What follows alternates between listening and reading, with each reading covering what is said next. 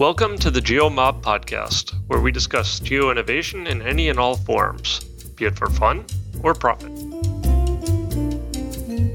Welcome to another GeoMob podcast. This afternoon, it's my pleasure to be talking to James Morley about a project that's very close to his heart, A Street Near You.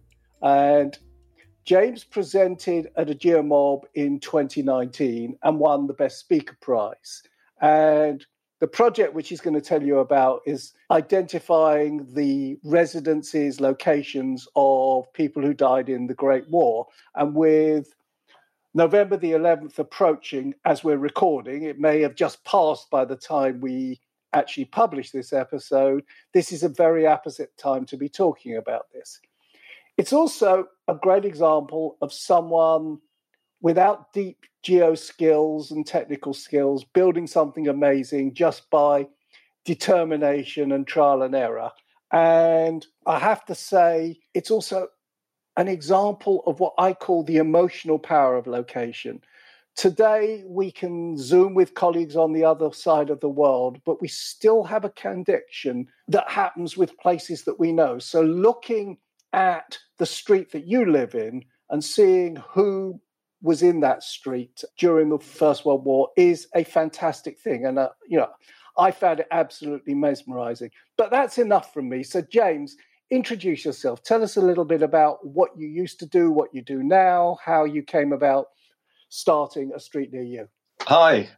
Thanks for the very warm welcome. Yeah, my name's James Morley. I have a history, a background in working in museums, and I worked for Kew Gardens for a long time and really come at it from a content point of view. I was working on museums collections, increasingly got into looking at museums data and better ways of searching and finding pictures of things online and so on. But I'd worked for 2 years at Imperial War Museum, which is what got me into the topic of the First World War. And I'd worked on 3 distinct projects and different data sets. And I think that was what sort of sparked my interest. But I mean, none of this was, I wasn't really building front end things. I was managing data. And in fact, now I've moved on completely and now run a bed and breakfast in Somerset. But this is still a project that's incredibly dear to my heart, and the one thing that I'll definitely be carrying on in the future as well. So explain to our listeners, James, what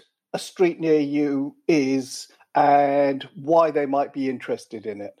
So A Street Near You, as you said in the intro, is related to casualties of the First World War. I should also point out just Commonwealth casualties of the First World War, of which there were just over 1 million, recorded by Commonwealth War Graves Commission. And more than that, it was I was looking at a way of connecting these data sets, and there were portraits out there of men and women, and there were the records of where they were buried. There were also the records within Commonwealth War Graves of where they were from. And that was the real handle that intrigued me. So every time I looked at a record and you found, just one individual, and it would say what the street that their parents lived in or where they'd grown up and so on. And it was that little angle that really intrigued me. And I started looking, you look up a record and think, well, where is that? And then with the delights of Street View and so on, you can actually go down the street and literally look at the front door. And it's that very emotional connection of seeing, the thought that might have been the last door that they walked through before they left and went off to Western Front or wherever they were going. So, yeah, the aim of the site is really to provide that angle to it and a very sort of local personal connection. Still massive data set, as I say, over 1 million casualties.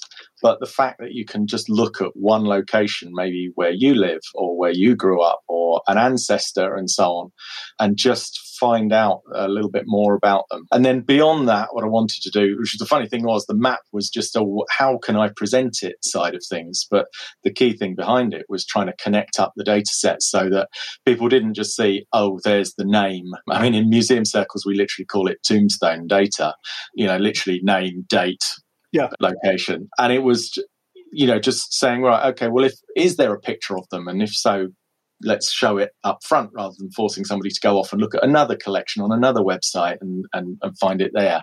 And through that whole kind of power emerged of that sort of personal connection to people that I think is what's led to it being so successful. And I never for once imagined that it would be anything more than just a bit of an experiment for me. So you say it's successful. What kind of usage is it getting? Well, originally, I launched it a couple of days before the 11th of November 2018, which was the centenary of the end of the First World War, at least on the Western Front, and traditionally seen as that the end of the First World War. And within 3 days, it had 240,000 unique visitors. Wow. And several, thousands of tweets and social shares and so on. And it was just, obviously, at that scale, when you were just running it on a little bit of cheap hosting, it took a lot of massaging to even keep it going. But you did keep it going. And then longer term, let's say we managed failure quite well. Okay. Fair enough. Lots of people got messages saying we're rather busy at the moment, please try again later.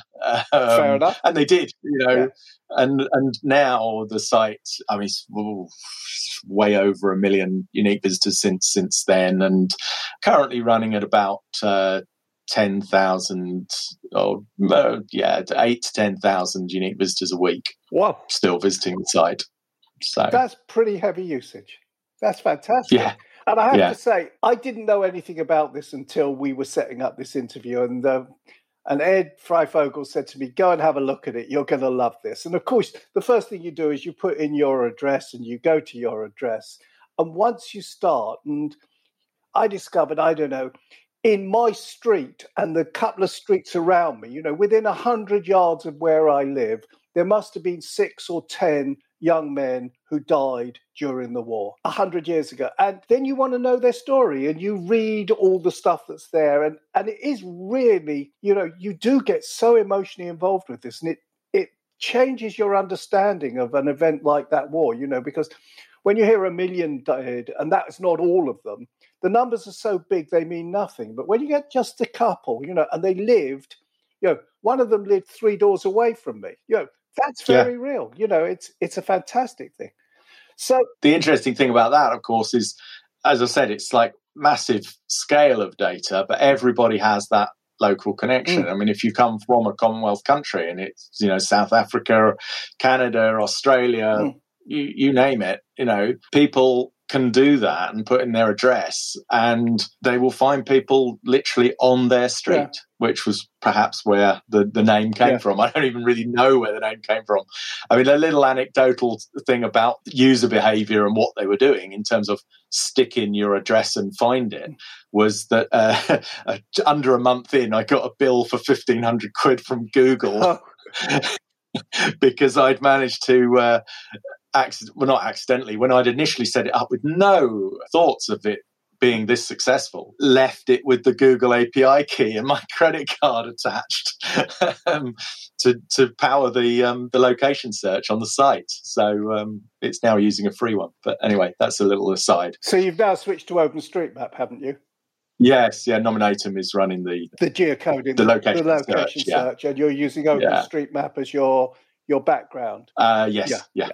I think the map's currently actually the Stamen ones, the map tiles. But it's fabulous. So you talked about the data sets. What were the actual data sets that you had to glue together? You've got... Well, the 3 main ones, the real core of it is Commonwealth war graves. Right. Just under 1.1 million records of those who died in First World War. And they've been digitised by somebody? Yeah, they're available on Commonwealth War Graves website. Right. I had to scrape them because they don't have an API access or anything, but you can do CSV downloads up to, I think, 50,000 records.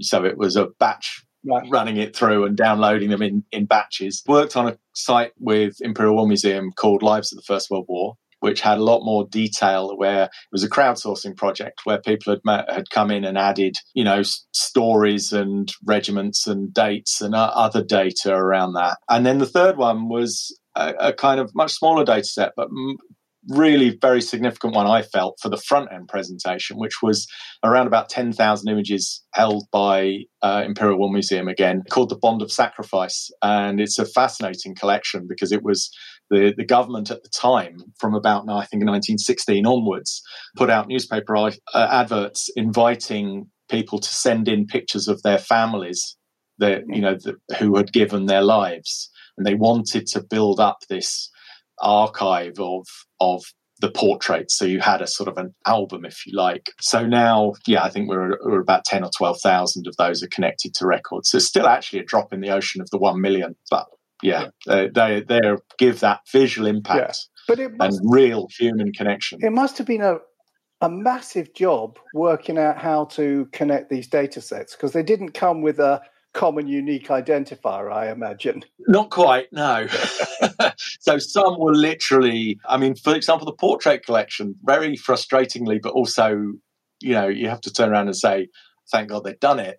Instead of putting in the identifiers of the Commonwealth War Graves record, the curators had cut and pasted the family information from the Commonwealth War Graves records into the catalogue records. So if you had a literal match, and this sort of links in with how the markers were placed on the map, so which is a crucial thing for the site, and particularly for the in this context of geomob and mapping, is the original Commonwealth War Graves records would have statements like son of George and Hilda Smith of 23 Lark Hill Rise, Widnes or whatever. And if that had been pasted into the other record and it was the same name and it was son of John and Hilda Smith, all of this, you could, as long as there weren't any ambiguities, in other words, more than one match, you could say, okay, that is one and the same record because they're talking about the same person.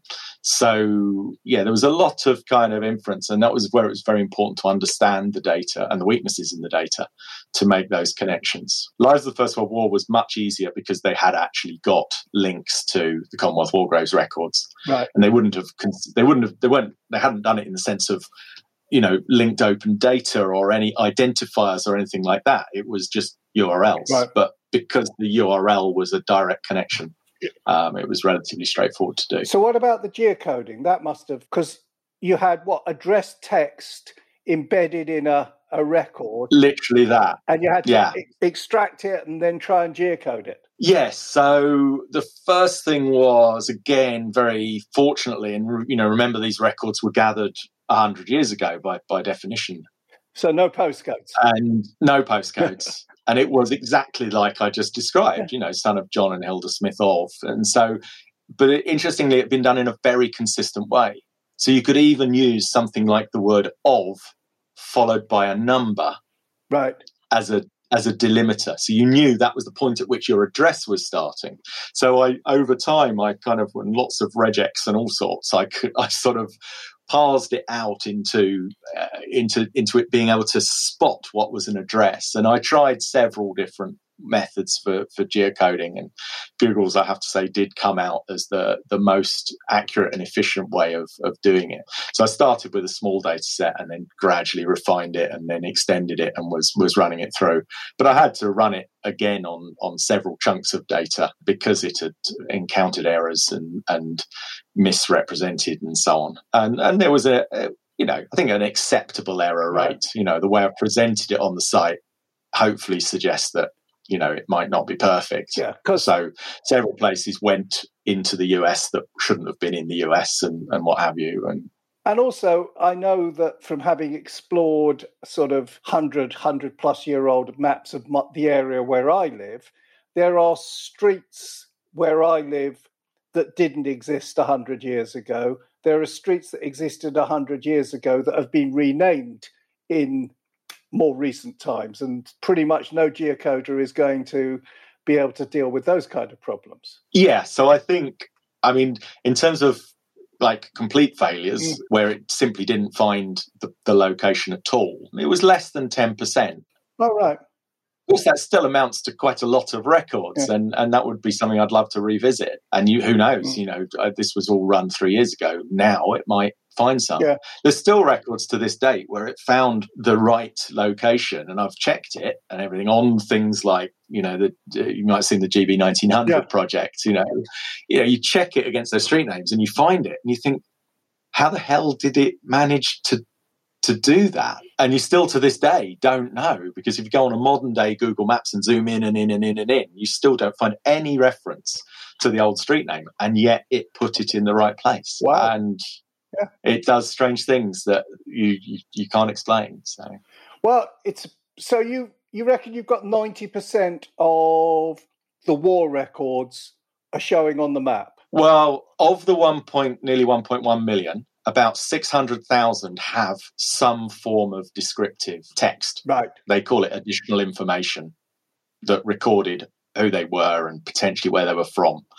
Of those, probably about 90%, 500 and something thousand, have an address. Some are just son of John and Hilda Smith. Right. So there's no address and there's no context at all. And yeah, so sort of it's a process where probably of the 1.1 million, I think I'm up to about 550,000 have some form of location record beyond also their cemetery. They all have the cemetery they're buried in. So, that adds another layer to the map, quite literally.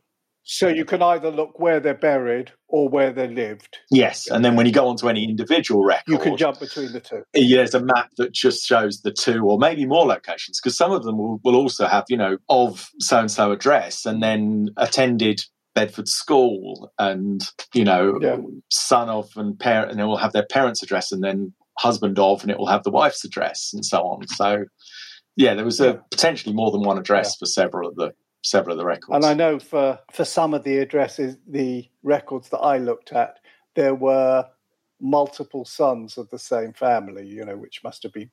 Well, I mentioned before about the matching up to these names.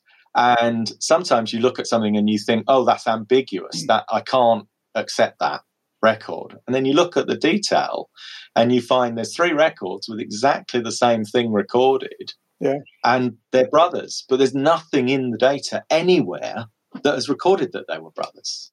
So you start through the location, you start discovering additional connections that just weren't there. Yeah, and things like neighbours who died on the same day. You can actually find that sort of thing through the data, and probably which is quite astonishing. And often called up together. Often called up together, called up, signed up, whatever, and died on the same battlefield near each other. Yeah. So many stories you could explore through it. So you're not a web developer. You're not a coder, really, are you? No, I've learned what I've learned because I've had ideas and wanted to build something and thought, how the hell do I do that? And I thought, well, I haven't got any money, so I can't pay somebody else to do it, which is what I used to do in my professional career, managing web projects and having developers. But I guess I'd learned enough about not necessarily the technical how-to, but the kind of the concepts and particularly around the kind of user-centric stuff of, creating a nice product, even if I didn't know technically how to do it. So beyond that, it was, Stack Overflow and trial and error. Or trial and error and hack something together and give it a go. And I suppose I've got a logical enough mind that, I can code an if statement and so on. But also at the heart of it, the crucial decision, which, in retrospect sounds smart and at the time was probably just, out of necessity, was choosing simple platforms like Leaflet, Bootstrap for the web framework. And then once I had the data, it was spitting it out in a kind of easy to present format. And in this case, again, an open standard GeoJSON. So, once I got to the point of having that data and just created GeoJSON, then putting it on the map was a relatively trivial thing. Right. The scaling was probably the hardest technical challenge I had to face, because I had to do sort of, rather than rely on Leaflet to do the aggregation of 1 million place marks, it was doing it back end.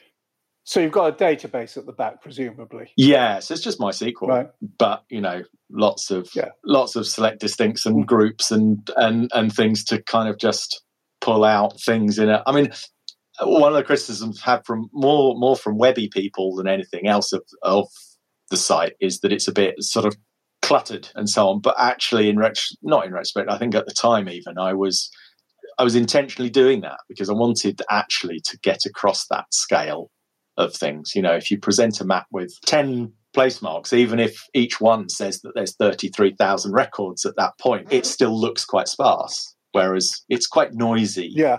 And there's, you know, portraits everywhere, but it gives that impression, I think, of that sheer scale. Yeah. And of course, the more you zoom in, the more resolution you get, and the more images you get, and the more records. And you never get to the point where there's rarely get to the point where there's just one on the map. You know, it's quite, as the bit that struck me more than anything, I think, was just that, you know, the sheer numbers.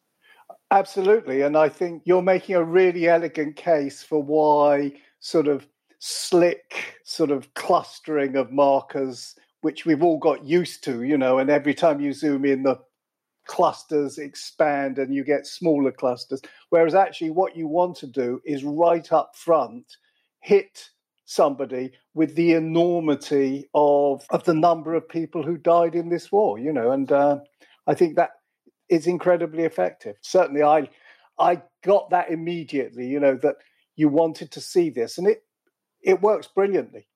So what kind of response have you had? Have you had sort of professionals coming to you wanting to use the site, dig into it in more detail? Yeah, I mean, all sorts. I mean, the initial reaction was a very emotional one.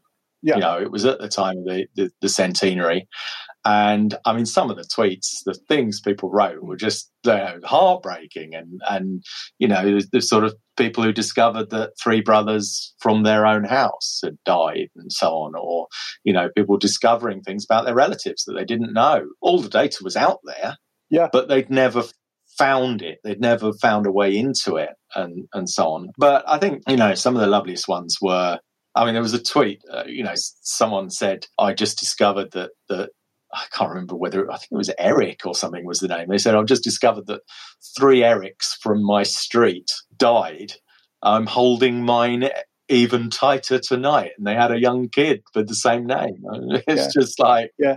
And then you see, again, a sort of very soon afterwards, you see a picture from a primary school where, you know, 3 really sweet young kids sitting in front of a laptop screen with, you know, the site I'd built the week before, you know, in front of them. And they're saying they're using it to explore the people from their village that died in the First World War. And, you know, it's just sort of like, you think of the things they're doing, but right up to secondary and tertiary education as well, people using it as that starting point to access, again, you know, totally locally driven. It's people around where, you know, streets that they know. They suddenly have, you know, someone also saying, you know, they'd gone for a walk around their village specifically to visit the locations that those casualties had come from. I can imagine. You know, I mean, and connect with an area in a way that before it would just be a door that they walk past, you know. If you go into almost any small town or village in England, or in fact through most of Western Europe, there will be a war memorial. You know, you will come to the war memorial. You know, there'll be a column and there'll be a list of names of the people who died from that village or town or part of the town. And this is just like taking it to another level. What about, because obviously the Commonwealth War Graves Commission covers up the Brits and it covers the Australians and the South Africans and the Canadians, well, and the Indians and Africans and everybody else. Yeah. But it doesn't cover the French or the Germans or the Italians or any of the other European nationalities, does it? No. And, you know, there is this risk that, you know, because of historic biases in the data and access to data from other combatants, whether they were allied or not, means that it's only a view, a snapshot of a particular area. And so I'd love to extend the concept to other countries because, whether it's French, German, you know, Italian, whatever, anyone. And also there's another side to it, which kind of at the one hand it reinforces, sadly, but also it kind of highlights that there are certain areas of the records, for example, the Indian soldiers, which, because this data was captured 100 years ago and the inherent biases then, they're just not properly represented Right. on the site. I'm not saying it's just Indian, but that's a good example. So I have been having a chat I was approached by British Punjabi Association with a project that they've got with village records, and that would be a fascinating one to add in. But a lot of the problem there, and Commonwealth War Graves have commissioned a fascinating study and report into underrepresentation of ethnic minorities across Indian, West Indian as well, all sorts of different areas where these records are, because of historic biases, just underrepresented. And that's before you even get to the point of, the fact that there's, portrait collections with virtually no one other than white British portraits in them. And it would be so nice to use this project and use Digital Realm overall to try and address that a little bit. But presumably, if the data was available, whether crowdsourced or from records that exist that you haven't yet tracked down, bringing in more data into this project is a pretty straightforward thing now, because you know how to do it. Technically, it would be pretty straightforward. Again, I ran across issues with georeferencing things that weren't in UK, Australia, wherever, whether that was because of historic place names or phonetic or other spellings and so on. It was, you soon see it kind of drop off in terms of your return rate and accuracy. But yeah, it would be pretty straightforward, although the database might struggle a little bit if I got it any much bigger at the moment. So I think ideally I'd love to get a bit of funding and get someone to implement a proper, infrastructure behind it all that was much more scalable and performant than the current system is. I've done as much as I could to try and well, make it work, keep it going. But who knows? Somebody listening to this podcast, James, may think, this is a really brilliant project. I want to give them a bit of support, and somebody might step up and offer to fund or do some of that work. There's a lot of good techie people listening to this. One of them might think, this is a side project that I want to get involved in, and I could work with James and help him do that. So maybe we'll hear somebody saying that would be fantastic, because to me it's still very much a personal project, just driven by the sort of the passion and by the reaction as well that it's had, And it sounds as if, even though you've moved on from the museum world and you're in, running the B&B and presumably enjoying the fruits of your previous career, this is still a passion for you. I mean, talking to you now. Oh, no, entirely. Yeah. It's something I'd love to keep going and growing. And as I said, I've been chatting to people. I've had lots of people contact me about other projects, not necessarily First World War related. And obviously, as time moves on, attention turns to things like the Second World War, 80th anniversary of the conclusion of that. Other things like Holocaust records and so on, which is in themselves are obviously so powerful and emotional, but another thing where if something like this can help get across that scale and of tragedy, I think you're right. I mean, I was talking to James Cheshire on the podcast a few weeks back, and he's just published a book called The Atlas of the Invisible, and one of the sections in this is actually about mapping two people's lives and journey in the Holocaust. And it's a very, very simple presentation of the various places that they came from, sent to, the marches they had to do and everything. And when you zoom in at this level of detail to two people's tragic lives, it has massive impact. If you could enable people to do that with hundreds of thousands or millions of people's experiences, that would be a fantastic thing as well. And I think, if I remember correctly, we also had on the GeoMob, somebody had mapped the bomb sites in the UK from the Second World War, from the... there is a site called Bombsite, funnily enough. Which is, and I think, for all of these things, one, it helps us, a later generation, to understand the scale of what happened, how everybody was affected it. But for our children and their children, this makes history live and interesting in a way that otherwise there's a great danger that we just forget about these things over time, and becomes the Great War's no different to the Boer War or the Crimean War or Trafalgar or something, whereas actually it's much more relevant for our generation and the next generation, I think, because it shaped the world as we know it. It's a fantastic project, James. I'm really grateful to you for doing it and grateful to you for talking to us about it. So if people want to get in touch with you, the website is astreetnearyou.org. That's right. How can they get in touch with you? Which is the best way of getting in touch with you? Well, email address astreetnearyou@gmail.com works. So that's the easiest way people want to email me. On Twitter, I'm at @astreetnearyou as well. So not James Nealing, James in Nealing. It can be James in Ealing. James in Ealing is my kind of personal one as well. The project focus one is @astreetnearyou. So it's @astreetnearyou@gmail.com, and Twitter is also @astreetnearyou. Great. Okay. Yeah. I'm adding those into the show notes as we speak so that people can get in touch with you. And hopefully somebody is going to come and say, let me have a chat with you about building a slightly more modern, scalable back end for this whole thing so that we can then go out and add more data to it. That would be rather nice. That would be a great outcome. James, thank you so much for your time. It's been a pleasure talking to you. Hope to get the chance to either visit the bed and breakfast or get you back up to London and sit down and have a couple of pints together. Yeah, absolutely. Take care. Lovely. Thanks, Stephen. Thanks, everyone, for joining us today and listening to the GeoMob podcast. Hopefully you've enjoyed the discussion.